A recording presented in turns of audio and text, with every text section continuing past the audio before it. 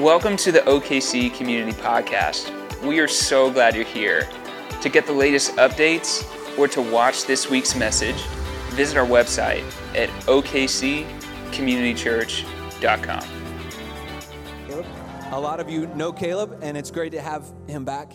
And Casey right here on the front row, his wife. And so if you don't know Caleb was part of our church for many years and was a significant part of the early days of our church up until a few years ago. And he's always been part of our teaching crew in those days. And it's fun to have him back teaching today and this series called The Art of Living. Let me pray, and then Caleb will come. Father, we love you. We thank you so much for who you are, what you do. And Lord, we do pray for this moment that as Caleb speaks, that the word of God would come out and penetrate our hearts. And so, God, we give you this time. In your name, amen. Amen. Morning, friends. How are you? Hi, for those of you who know I am. Hi, friends. It's really good to see you again. For those of you I'm just meeting, hello, I'm Caleb. Very nice to meet you. I am very, very excited to be back here today. It has felt like a long, long time. And it's been almost 2 years since I've been up here with you. I've been here in that time, but not up here. And I cannot tell you. And I could try, but you wouldn't get it. You know, I'm not trying to be a jerk, but you wouldn't get it. This church means so much to me. I love the church. Okay, I love God's church. I love it for all of its good things. I love it with all of its problems. I love it because God gave it to us, that Jesus came and did everything he could possibly do by going to the cross. And he goes, and now I'll take a step further. I'm going to send you my church. I love the church. I love that there's a lot of you in here I don't know. And that you come from places I don't know and understand. And you're walking into this room that we all walked into this morning carrying our own garbage and baggage. And here's the great part. Whatever you're walking through, God's got a name for that. I love that. I love that that's what the church exists for, that whatever we're walking through this morning, God's like, hey, don't worry. Like, you're struggling this morning, I'm the rock, don't worry. You need me to fight for you? I'm the Lion of Judah, I got your back. You need someone to talk to? I'm the great counselor, I'll talk to you about that. Like, that's what I love about the church. I love the church. So I say all that to say, I really love this church. I love Oklahoma City Community Church. I love it so much. I see some of your faces out there, and my little friends right here. I haven't seen you in so long. I was so excited. Always nervous to teach, but there's something about being in front of your friends, man. Like, what this church did for me and what this church continues to do. We've been gone for almost 2 years, and thankful to the technology that I've yet to miss a week. So even though I haven't been here, I'm listening with you. I'm engaging with you. I love this place. I can't tell you what it's meant to me. There's so many people that I've done life with for so long. Robbie up here on the keys was in my small group when he was just a wee lad. I was his small group leader. Isaiah and I have been friends since we knew how to make friends. I've been doing ministry with Stephen for 12 years now throughout. Leslie and I go way back. And can I just tell you, you know this if you're here, because you wouldn't be here. I got to be careful how I talk about them. I'll get choked up.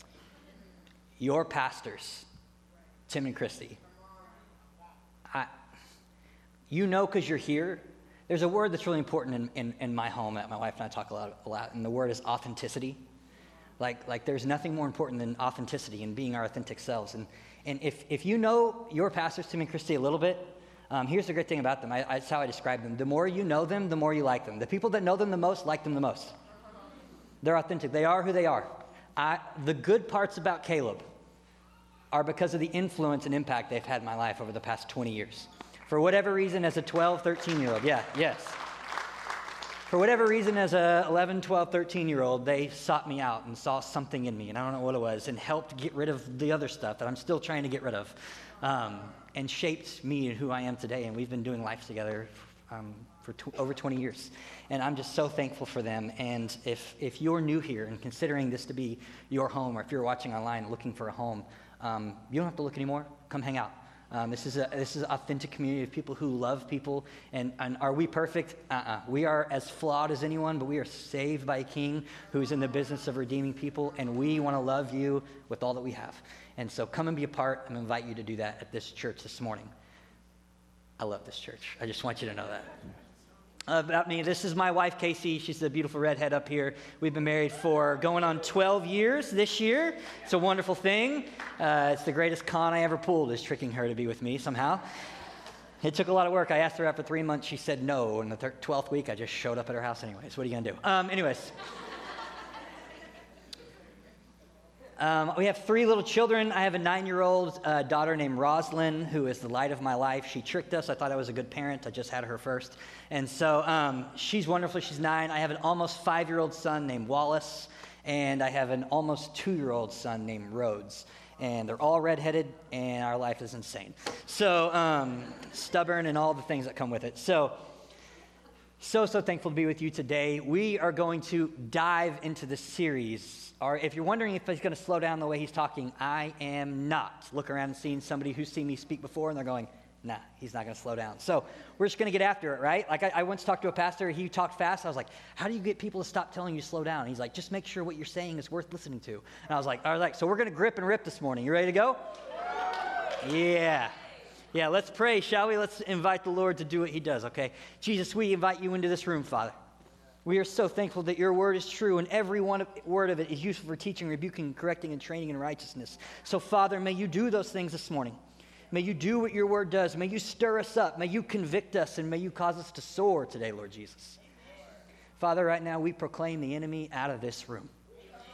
We pray him out, Jesus. May he not have a stronghold or foothold. May the laundry and the dryer be forgot about. May the finances be forgot about. May the stress be forgot about. May the anxieties be left home. May the difficulties in our marriage and all the things that fight and distract us, Jesus, we pray him out of this room. They have no stronghold here.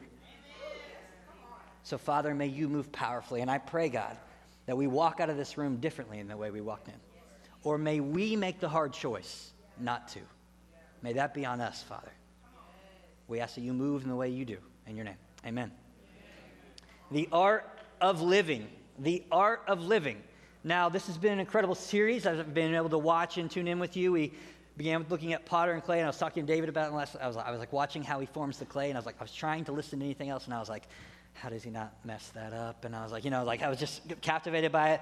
We looked at Tim's idea of paint by numbers, right, versus God's canvas and what he has for you. We talked about the power of breaking free. And last week, Scott came up here and he talked to you. It begins with vision. And he was painting. And I was like, it's going to get on your jacket, bro. Be careful. I was trying to get out of my head.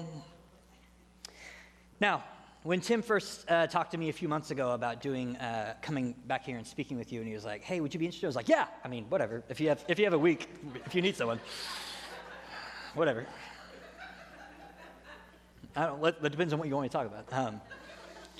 He was telling me this idea for this series, and I was like, yeah, that sounds great. He's like, I think you could really lean into it. And I was like, that sounds awesome. I'm all about it. And then as Tim does, God reveals things to him, and he gets really creative, and he's like, okay. And like 3 weeks later, it was this thing, we're going to have an art show, and it's going to be creativity and stuff like this. And I was like, I ain't your guy. Not your guy. I love that Scott was talking about last week. Like, you're artist even if you don't realize it by the way you dress. And I was like, 5 times a week I leave the house, and my wife's like, try again. And I'm like, okay, let's go. I'm not a hip dresser. She's like, the way you fix your hair. And I was like, God took care of that for me. I got one style. It's called Caleb, and sunscreen in the summer. That's it. I'm not the creative type. In fact, I was writing in my notes, I used to do this thing. If you look at your podcast page, all of your sermons are titled really creatively. And Tim's been doing this with me since I was a child. And he's like, what's your name of your sermon? And I'm like, week 5. And then this morning I get here, and Tim and Josh come up to me and like, what's the title of your sermon? We need it for the Facebook Live. I was like, week 6. That's what we did a series on Jesus a few years ago at this church. Many of you remember we did it for 52 weeks. And I was like, week 11, week 46, week 51, week 19. Those are mine. I don't know. Not my thing, not my creativity. So I called Tim, and I was talking to him about it a couple weeks ago. He's like, so where are you leaning? And I was like, well, here's my issue. I'm thinking about this. And he's like, I don't want you to do it like me. That's not why I'm bringing it. I want you to do it you. So you've seen how it's been done the past few weeks. You're not getting that today. You're getting Caleb's version. I hope you're okay with it. I'm just going to do the only way I know how. And, I don't know how to do poetry. I'm just happy I'm making it from sun up to sundown, folks. So we're going to get after it. This morning, we are going to talk about one of my favorite stories in all of the Bible. We are going to be talking about a story filled with creativity and colors and visions and dreams. We're going to look at the life of Joseph, one of my favorite things in the Bible. I have had the privilege of the church that I'm now a part of to teach Joseph. I've been studying Joseph since February intensely. I'm teaching on Wednesday nights. We did a 10-week class for about 90 minutes a night. And I first talked about this with Tim. And I was like, hey, I've been doing this thing with Joseph, and I really want you to preach Joseph because I want to know how you tell it. Like, I don't want it to be a 2-week deal. So you're all now my vessels. We need him to teach this so I can hear how he would do it because I want to learn. And he was like, I don't want to do it. I want to hear you do it. And so this is what we're talking about today. So I was like, great, we'll get my bad version out of the way, and then you can come in and clean this up sometime in 2023 series on Joseph, 14 weeks long. We'll do it. So I've been studying this for a while, and one of my favorite things to do when I study Scripture is this thing called the abstraction ladder. You know what this is? It's like, so you ask, you come in, you're like, you look, hey, like, man, I am tired this morning. And someone's like, why? Well, I did not sleep good last night. Why? Well, I have children. And I haven't slept good in 9 years. That's why I haven't slept good. And you're like, oh, why aren't they sleeping? Well, you're not doing this. And you're like, well, why? What's really going on? You're like, well, work's been crazy this week. Well, why is work crazy? Well, I don't like it, and this. And you keep asking enough questions, it gets down to it. Well, I don't fulfill my job, and I haven't felt God talk to me in a long time. And I'm like, that's why you're tired this morning. Let's talk about that. That's the abstraction ladder. And that's what we're going to do this morning with Joseph. We're going to look at a story from 30,000 feet. Then we're going to get our boots on the ground and figure out what's going on in this, okay? You ready to go? We're going to read a lot of Scripture, and that's not a time to check out. Trust me, whatever I read has more power than anything that I'll say. I can trust you in that. So let's tune in as we dive into the story of Joseph. We're going to hop around. We're going to talk about it a little bit. Let's get after it. Genesis chapter 37. We're going to start in verse 23. Here we go. Here's the setup, right? Joseph is this dude. He has lots of visions. He's got brothers, and his dad he's got 12 brothers. He's got all these visions. His dad gives him this really nice fancy coat, which I never understood, because when I think ancient Middle East, I'm not thinking, I wonder what coats they were wearing. I wonder how they kept warm in the desert. Like, I never understood that. But he gives him this coat, and he's the favorite. Any of you out there have siblings, and you're like, I'm the favorite? Anyone want to admit that? Yeah. Usually, like, a few of you will admit it. Someone out there is the favorite. Any of you, like, I'm clearly not the favorite? Yeah, my people. Yeah, clearly not the favorite. Because, parents, we don't have favorites, but we have favorites. You know what I'm saying? Like, we don't have favorites, but we have favorites. Like, here's the deal. I love my 3 children all the same. But hour to hour, I sure like them very differently. You know what I'm saying? Hour to hour. My youngest has bled more in the month of July than the other 2 combined in their whole lives. I don't understand it. So Joseph's brothers become very jealous, and they're like, we have to get rid of this. He's making our lives miserable. So they come up with a plan. Genesis 37, verse 23. So when Joseph came to his brothers, they stripped him of his robe, the richly ornamented robe he was wearing. And they took him and threw him into the cistern. Now the cistern was empty, and there was no water in it. And they sat down to eat their meal. They looked up, and they saw a caravan of Ishmaelites coming from Gilead. Their camels were loaded with spices, balm, and myrrh. Oh, I've heard that word before. Jesus is all through this book. When they were on their way to take them down to Egypt, Judah said to his brothers, what will we gain if we kill our brother and cover up his blood? Come, let us sell him to the Ishmaelites and not lay our hands on him. After all, he's our own brother in flesh and blood. Like, we won't kill him. We'll just sell him because, he's our brother. And they're like, oh, yeah. You ever come up with a bad idea to make the other bad idea not seem so bad? You're in good company. It's been happening a long time. His brothers agreed. So the Midianite merchants came by. His brothers pulled Joseph out of the cistern and sold him for 20 shekels of silver to the Ishmaelites, who took him to Egypt. This is how the story of Joseph really begins. He's a guy who has visions, and his brothers become very jealous, and they sell him, and he becomes a slave. For what? For existing and his father showing favor toward him, his father liking him. He's thrown in a cistern, and he becomes a slave. Let's skip a little bit to chapter 39. Joseph, verse 1, right here. There it is. Now Joseph had been taken down to Egypt. Potiphar, an Egyptian, who was one of Pharaoh's officials, the captain of the guard, bought him from the Ishmaelites who had taken him there. The Lord was with Joseph. Yeah, that's what I'm talking about, right? The Lord was with Joseph so that he prospered. And he lived in the house of his Egyptian master. When his master saw that the Lord was with him, and the Lord gave him success in everything he did, next verse, load up there. One day, we'll stop there. Lord gave him prosperity in everything he did. So here's the story of Joseph, right? He's been sold into slavery. Like, yeah, but look what God did. And we're caught up like, man, the Lord takes care of him. And in his taking care of him, he's still a captive and a slave for something he never did. Joseph's story is like, we love to do this thing as American Christians where we're going to look on the positive side of Scripture and like forget like what's going on when the people are in it. You're like, wow, can you believe he did that? Like, wow, and God would just took care of him while he was a slave. Like this is, we got to be careful what we read. Now, Joseph's a good-looking dude. Probably a lot this. He's a good-looking dude, and he's working in Potiphar's house, and Potiphar's wife's like, I like the way this guy looks a little bit. So she starts, trying to make advances, and he's like, I can't do this. Like I'm already in a bad shape. I can't get involved in this. And she keeps doing it. He's like, no. And then we're going to pick up the story right here. Let's skip down to verse 11. One day he went to the house to attend to his duties, and none of the household servants were inside. Run away. It's an empty house. Get out. It's never good for anything. Watch a movie. She caught him by his cloak and said, come to bed with me. But he left his cloak in her hand, and he ran out of the house. When he saw she had left his cloak in her hand and ran out of the house, she called her household servants. Look, she said to them, this Hebrew has been brought to us to make sport of us. He came in here to sleep with me, but I screamed. And when he heard me scream for help, he left his cloak beside me, and he ran out of the house. I mean, at this point, are you not saying, Joseph, quit wearing coats, man? Like, no good has come from your coats. Have you ever seen a painting of an Egyptian wearing a coat? I'm going to Egypt. Well, make sure you go by Columbia. You want a coat. Quit wearing coats, dude. Like, just abandon it. She captures his coat and keeps it. Go to verse 19. When his master heard the story, his wife told him, saying, this is how your slave treated me. He burned with anger. Joseph's master put him in prison, the place where the king's prisoners were confined. But while Joseph was there in prison, the Lord was with him. And he showed him kindness and granted him favor in the eyes of the prison ward. So the warden put Joseph in charge of all those held in prison, and he was made responsible for all that was done there. And the warden paid no attention to anything under Joseph's care because the Lord was with Joseph and gave him success in everything he did. He had great success while in prison for something he didn't do. Like, this is the story of Joseph. Nothing is going right. Even the things that were like, man, look what God did. God began to do things, and it's like the things that look like they're going right are still in the worst situation ever. This is maybe why the psalmist knows, hey, maybe we relate to Joseph, right? That even though I walk through the valley of the shadow of death. Joseph is in the valley of the shadow of death in this passage. He's walking in it, and the Lord was with him. But that's why that verse doesn't say, even when I'm delivered from the shadow of death, I'll fear no evil. That's not the verse, is it? Even while Joseph is walking, he's walking in the valley of the shadow of death.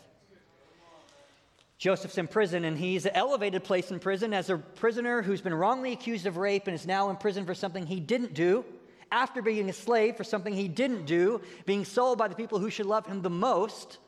And two people come into his life, a cupbearer and a baker, and they come in there and they have these crazy dreams. And their dreams mimic each other. There's all sorts of things we could get into the dreams, and they have these dreams, and they're like, Joseph, what does it mean? And Joseph's like, God has revealed things to me. He's like, tell me what it means. And Joseph's like, whoa, I can't tell you what it means.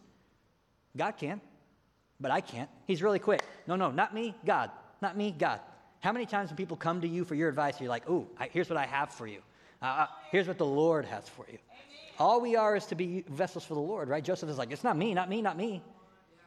Here's what the Lord can tell you. So Joseph tells them what their dreams mean, and he's like, hey, for one of you, this is great. Cupbearer, you're going to get out of here. They're going to prove you are innocent, and you're going to get your position. And he's like, wonderful. And the baker's like, what about me? And he's like, you're going to be taken, and you're going to die. You're going to die, but don't kill the interpreter. I'm just telling you the dream. Let's go to verse 20 of chapter 40. Oh, and by the way, he tells the cupbearer, hey, when you get out, can you tell the king Pharaoh what I did? You remember? And by the way, I didn't do this thing, and since if what I say is true, can you remember me? And he's like, I got your back. People never have your back when they say that, right? Verse 20. Now the third day was Pharaoh's birthday, and he gave a feast for all of his officials. He lifted up the heads of the chief cupbearer and the chief baker in the presence of his officials. He restored the cupbearer to his position, just as not Joseph said, but as God said, just as God said, so that he once again put the cup into Pharaoh's hand. But he hanged the chief baker, just as Joseph had said to him in his interpretation. Verse 23, woo, what a sad verse. The chief cupbearer, however, did not remember Joseph. He forgot him. Imagine, let's very quickly, just go to chapter 41 and read the first part. When 2 full years had passed. I love that it doesn't say 2 years had passed. I love that word full, just so the reader gets it. 2 full years later. Joseph sitting in prison. Like, imagine how excited Joseph is day 4 when the cupbearer leaves prison. I'm going to get out of here. He knows I didn't do it. This happens day 4. Day 12 goes by. Okay, nothing's happened yet, but he knows. And maybe this is God delivering me out. Nothing happens. Day 38, 59, 78, 126, 350. Day 581, and you're still in prison. Sitting there, waiting for something you didn't do. And here's the worst part. Everyone knows. Everyone knows. Chapter 41, verse 1. Pharaoh had a dream. He was standing by the Nile. When out of the river there came up 7 cows, sleek and fat, and they grazed amongst the reeds. After them 7 other cows, ugly and gaunt, came out of the Nile and stood beside those on the riverbank. And the cows that were ugly and gaunt ate up the 7 sleek, fat cows, and Pharaoh woke up. Have you ever woke up from one of those crazy dreams and been like, what? My wife loves true crime, so we're always falling asleep watching true crime, and I'm like, just give me Great British Bake Off. I don't want to have crazy dreams. I want to go to bed being like, I think that tart was underbaked. That's all I want. I don't need anyone chasing me in my sleep. Verse 5. He fell asleep again. He had a second dream. 7 heads of grain, healthy and good, were growing on a single stalk. And after them, 7 other heads of grain sprouted thin and scorched by the east wind. The thin heads of grain swallowed up the 7 healthy, full heads. Then Pharaoh woke up. It had been a dream. Pharaoh has this crazy dream, and he sends off for his magicians and sorcerers. And he's like, tell me what this dream means. Tell me what this dream means. And no one can tell him. And the cupbearer brings him his, apple juice. And he's like, here you go, Pharaoh. And he's drinking it. And he's like, no one can tell me what this dream means. And the cupbearer has this moment like, ooh, I know a guy. I meant to tell you about him 2 years ago. So it's like this moment. Have you ever had that moment like, I should probably tell Pharaoh about this, but it's going to make me look real bad. You know what I mean? So he tells Pharaoh about Joseph, how he interpreted his dreams. So Pharaoh's like, get him, get him, get him. Go to verse 15 of chapter 41. Pharaoh said to Joseph, I had a dream and no one can interpret it. But I have heard it said of you that when you hear a dream, you can interpret it. Joseph responds, I cannot do it. Hallelujah. Isn't that your response, friends? Someone comes to you, I need something. Whoa, whoa, whoa, whoa. I cannot do it. God can. But God will give Pharaoh the answer he desires. See, when people come to you and we assume the position of God, guess what we will always do? Spend plenty of time with me. I will fail you. Because then when you're like, I can do it for you, I can do it for you, then people didn't have a relationship with God. They had one with you. And then when you exit their life, they're like, where'd God go? God, Caleb's just not here. We've misconstructed who God is. I can't do it, he says. I can't do it. Highlight, star, underline that verse. I cannot do it. This is what Paul spent chapter after chapter after chapter telling you. I cannot do it. But who? God through me. So he begins to explain to Pharaoh the meaning of the dream. And he's like, hey, here's what's going to happen. There's going to be 7 years of plenty. You're going to have plenty of food. And after that, 7 years of famine. It's going to starve. There's going to be no sowing, no reaping. Nothing's going to happen. So here's what you need to do, Pharaoh. And he lays out this big plan, how you're going to feed everyone, how everyone's going to survive. And Pharaoh's looking around. And at that point, I imagine the magicians and other people are like, yeah, that's kind of what we meant. We just said it differently than the Hebrew. And he's like, no. Pharaoh responds this way in verse 19. No, not verse 19. That was a lie. Sorry. Verse 37. The plan seemed so good to Pharaoh and to all of his officials. So Pharaoh asked them, can we find anyone like this man, one whom is the Spirit of God? This was an Egyptian who thought himself God. Is now being like the Spirit of God in this man. Do you see when God... This is why we read verses when Jesus says, you will do even greater things than I, and we don't believe them. You just haven't read the book, friends. We haven't read the book. The Spirit of God.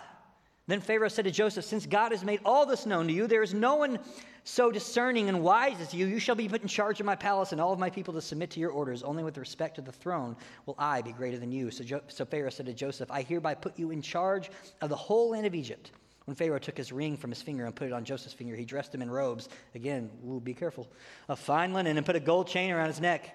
He had him ride in his chariot in his second in command, and men shouted before him, make way. Thus he put him in charge of the whole land of Egypt. God continues to reveal himself to Joseph in the midst of the valley of the shadow of death.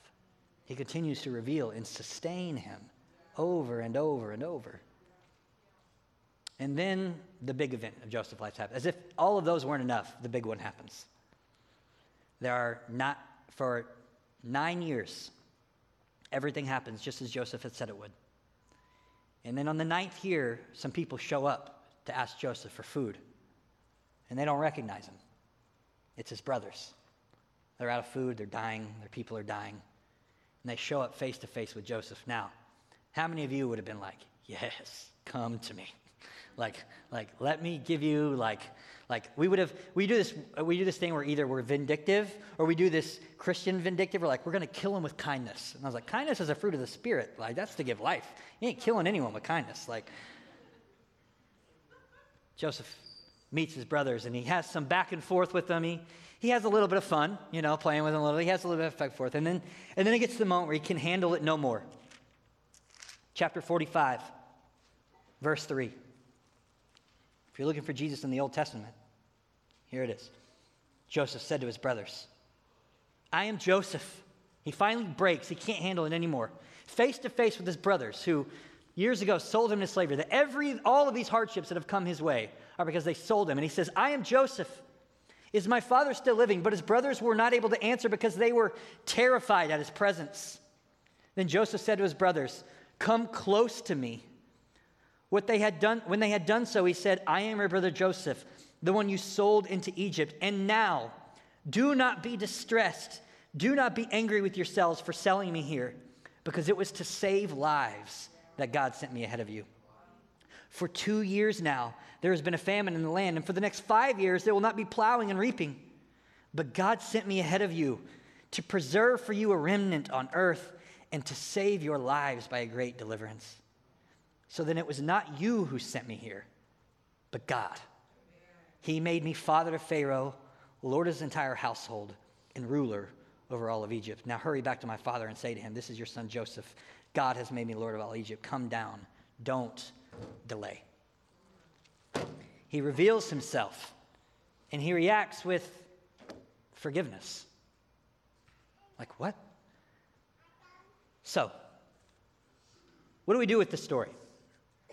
In the context of the series called The Art of Living, the Creator and His Creatives, what do we pull from this story?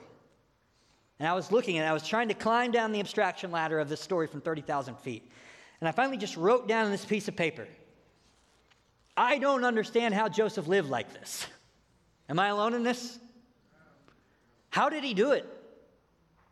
Like, have you ever asked yourself that question about Joseph? It's like, sometimes we read these stories of Scripture and we're like, wow, we're like, no, this was just a dude who lived. How did he live this way? How in a story where Joseph is continuously failed over and over and over by people, by God's people. Nothing goes right in his story. Even in his promotions, the Egyptians thought of themselves as God. It was the most racist community in the history of the planet. They considered themselves gods. And if you weren't an Egyptian, you were dirt. And if you were a Hebrew, you were below dirt. So even in his highest place, he lived a life of solitude. We're like, Joseph's number 2 in Egypt, and he's completely alone. No one will eat with him, talk to him, or even look at him. They come and they ask for food like this. Give us food, you Hebrew. And you know what he does? He gives them food. How did he do this? How did he live a life where nothing goes right? And you know how many negative things are said about Joseph? Nothing. Do you know how many times Joseph complains? Not once. Do you know how many prayers we read where he's lamenting and asking God for help and deliverance? None. It's not in the book. Joseph never even complains. He's failed over and over and over again. And God continues to reveal himself to Joseph and sustain Joseph in the midst of all of this horribleness. How? What verse was Joseph running to when he needed one? He didn't have one. He was living Genesis. You know what he wasn't able to do on a bad morning in prison? Listen to the new Elevation album or the Hillsong album to pick his spirits up. He didn't have them. He wasn't able to gather in church on Sunday mornings. They didn't have them. He had no pastor. He had no podcast. He had no small group. He had no community. He had not a single verse of Scripture. How did he do it? And after all these months of studying, everyone I've studied, and this is not from Caleb. These are women and men who have studied the Bible and are much smarter than me and studied a lot longer than me. They all come to the same conclusion. Joseph was able to live like this the art of Joseph living this way was that he never lost sight of who God was. Joseph always had, and this is the key part, a proper view of God. A proper view of God. He was able to see his current situation and see the story that God was telling. How many of us get locked up in that situation that we're dealing with? And I can't pass through. God, where are you? God, where are you? And Joseph was able to see past that. You see, we want to see God in every situation. We want God to sustain us in every situation. We want God to reveal himself in every situation. And when we lose sight of who he is, we begin to complain and we feel lost. God, where are you? Where are you? It's because we've lost sight of who God is. Joseph was able to see God in every situation, in every circumstance. I mean, here's the thing, friends. This is great about this message. This is what we call silver platter, right? This is every one of us in the room. Have you ever felt that? You're walking through a situation, like, God, where are you? I can't see you in the situation. God, speak to me. Reveal yourself. God, where are you? And he's like, I'm right here. You just haven't given me that yet. Amen. I'm right here, Caleb, but you haven't given me that yet.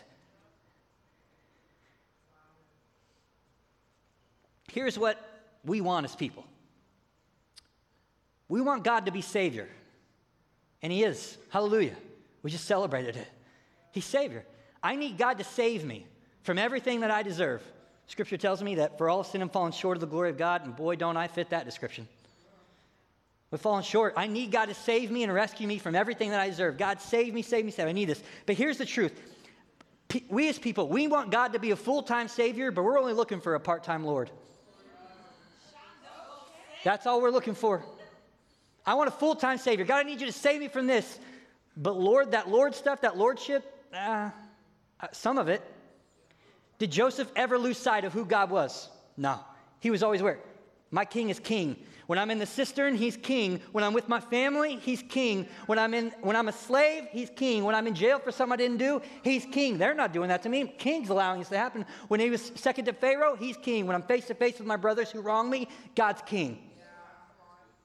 So what we do is we're like, I want you to save me, God, from this, but I'll make you Lord of this, but not this. See, we got to stop looking for a part-time Lord.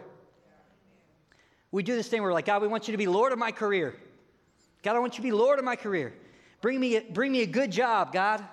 Bring me a job that I love going to, a job that fulfills me, God, a job that provides financially for me. But I'm going to think and talk about my boss and coworkers however I want. That's mine.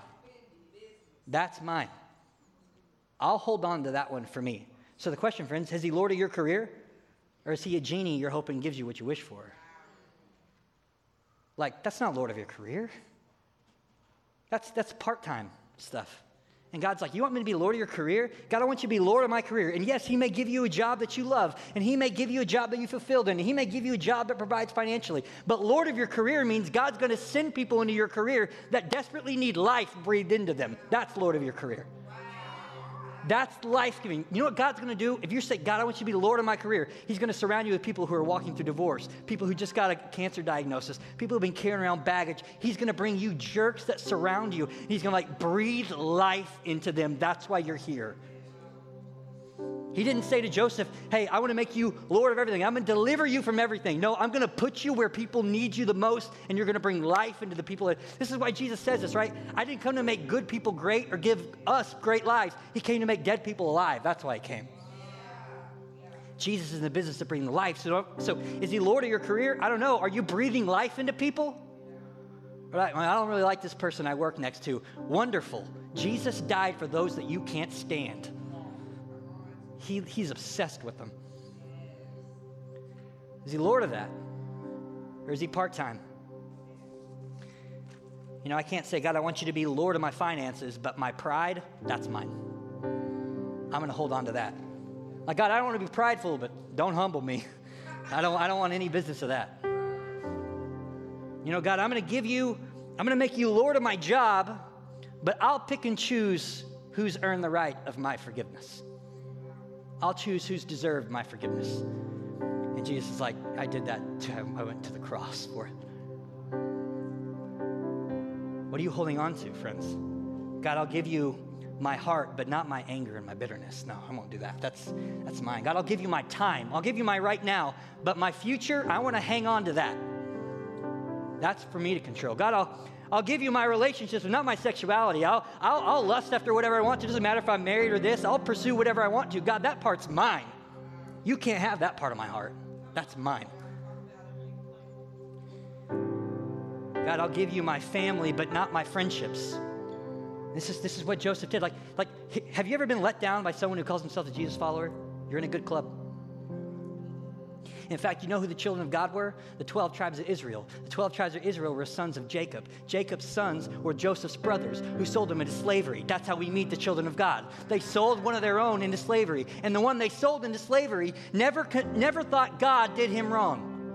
But we have something goes wrong with people of God. Like, how could you treat me like this? So we abandon and deconstruct our faith. And God's like, I didn't do this. I died for this reason.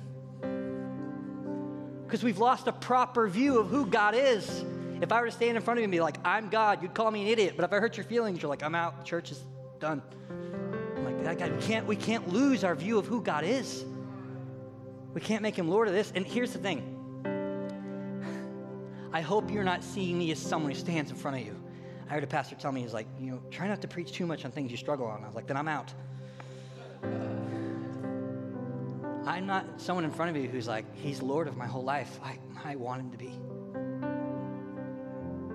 I want him to be so bad. But I'm someone, I'll just be honest with you. This is my home. I love this church. I wouldn't do this normally, but I have yet to make God Lord of my kids. And I want him to be. I'm desperate for it. But when I begin to doubt and when I begin to be like, God, where are you? Reveal yourself to me. It's usually when things are going wrong with my kids, when they're experiencing sickness or hurt or when they're walking through it. And I'm like, God, where are you? And he's like, Caleb, I'm here. You just haven't given me them yet. And I'm like, my kids have become my idol because I'm hanging on to them. I'm trying to control it. I'm trying to do whatever it takes. And God's like, you haven't given them to me yet. I'm not Lord of that yet. It's all of us in the room, friends. I was talking to my wife about this earlier this week, and I was like, why is this so hard for us to live like Joseph? And she's very blunt, and she said, because we don't have to live like Joseph to get into heaven. See, most of us are looking for general admission, Caleb. We don't need the mezzanine. And I was like, yeah, that's the truth. The truth is that most of us are just fine sitting in the bleachers. We don't need to be in the orchestra pit. But you know what? God's telling the story in the orchestra pit. That's where he's telling the story. God's holding the instrument, and he's like, I want you to come and tell the story. Be a part of the story that I'm telling. Joseph, there's not me. Here's what God's telling you. And God's in the orchestra pit handing you an instrument, and we're sitting in the nosebleeds going, I'm fine. And God's like, I got an instrument for you. If you just make me Lord and follow my lead, I'll reveal myself. I'll sustain you. I'll make you live like you've never lived before, but you got to let go. What are you holding on to, church? And the thing is, like, this is not a negative thing. And what we do is we come into church and we're like, oh, I'm so bad. He's not Lord of this area. He's not Lord of this thing. Like, that's not what I'm saying today. What I'm saying today, when I prayed that prayer that we would walk out of here differently than the way we walked in, what I'm inviting you to this morning is why not make him Lord of your life something this morning and live like you've never lived in that area of your life? What an opportunity. It's not a woe is me, he's not Lord. It's a, oh my goodness, there's another part of my life that he could be Lord of. What's the last time you gave something to God and it got worse?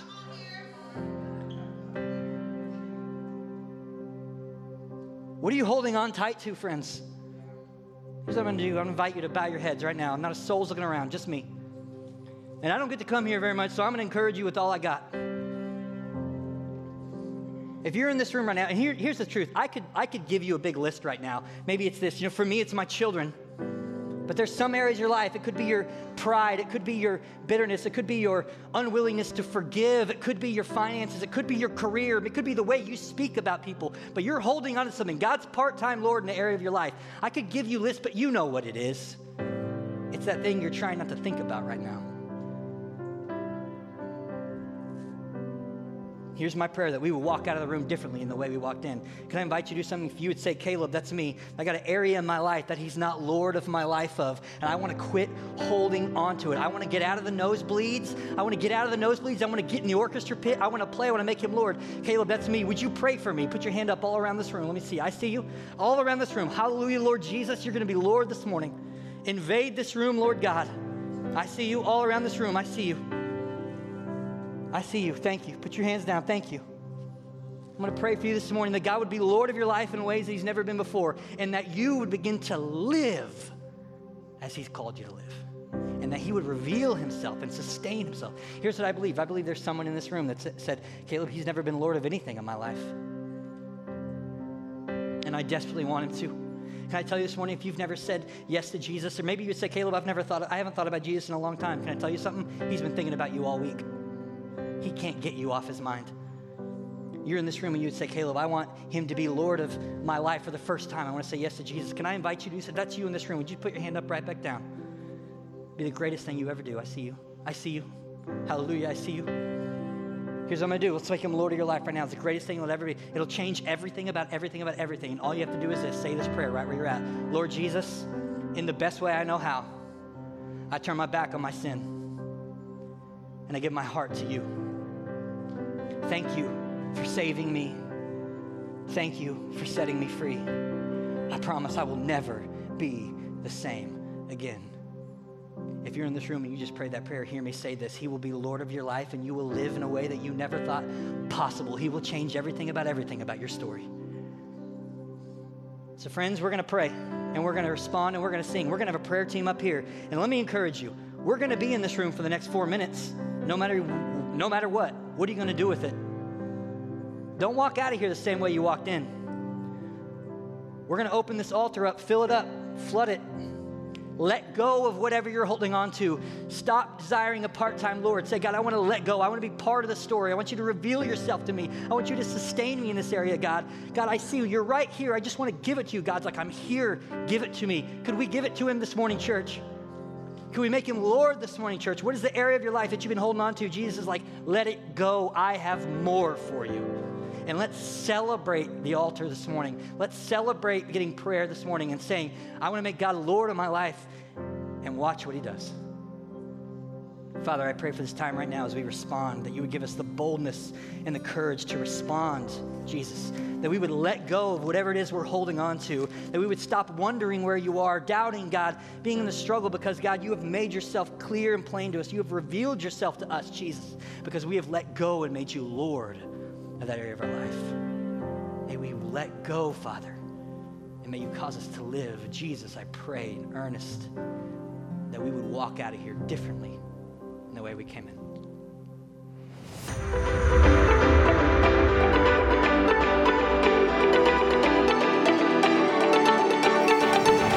We hope you've enjoyed this week's message. If there's anything we can pray with you about, or if you have questions about God, we'd love to talk with you. Please visit our contact page at okccommunitychurch.com.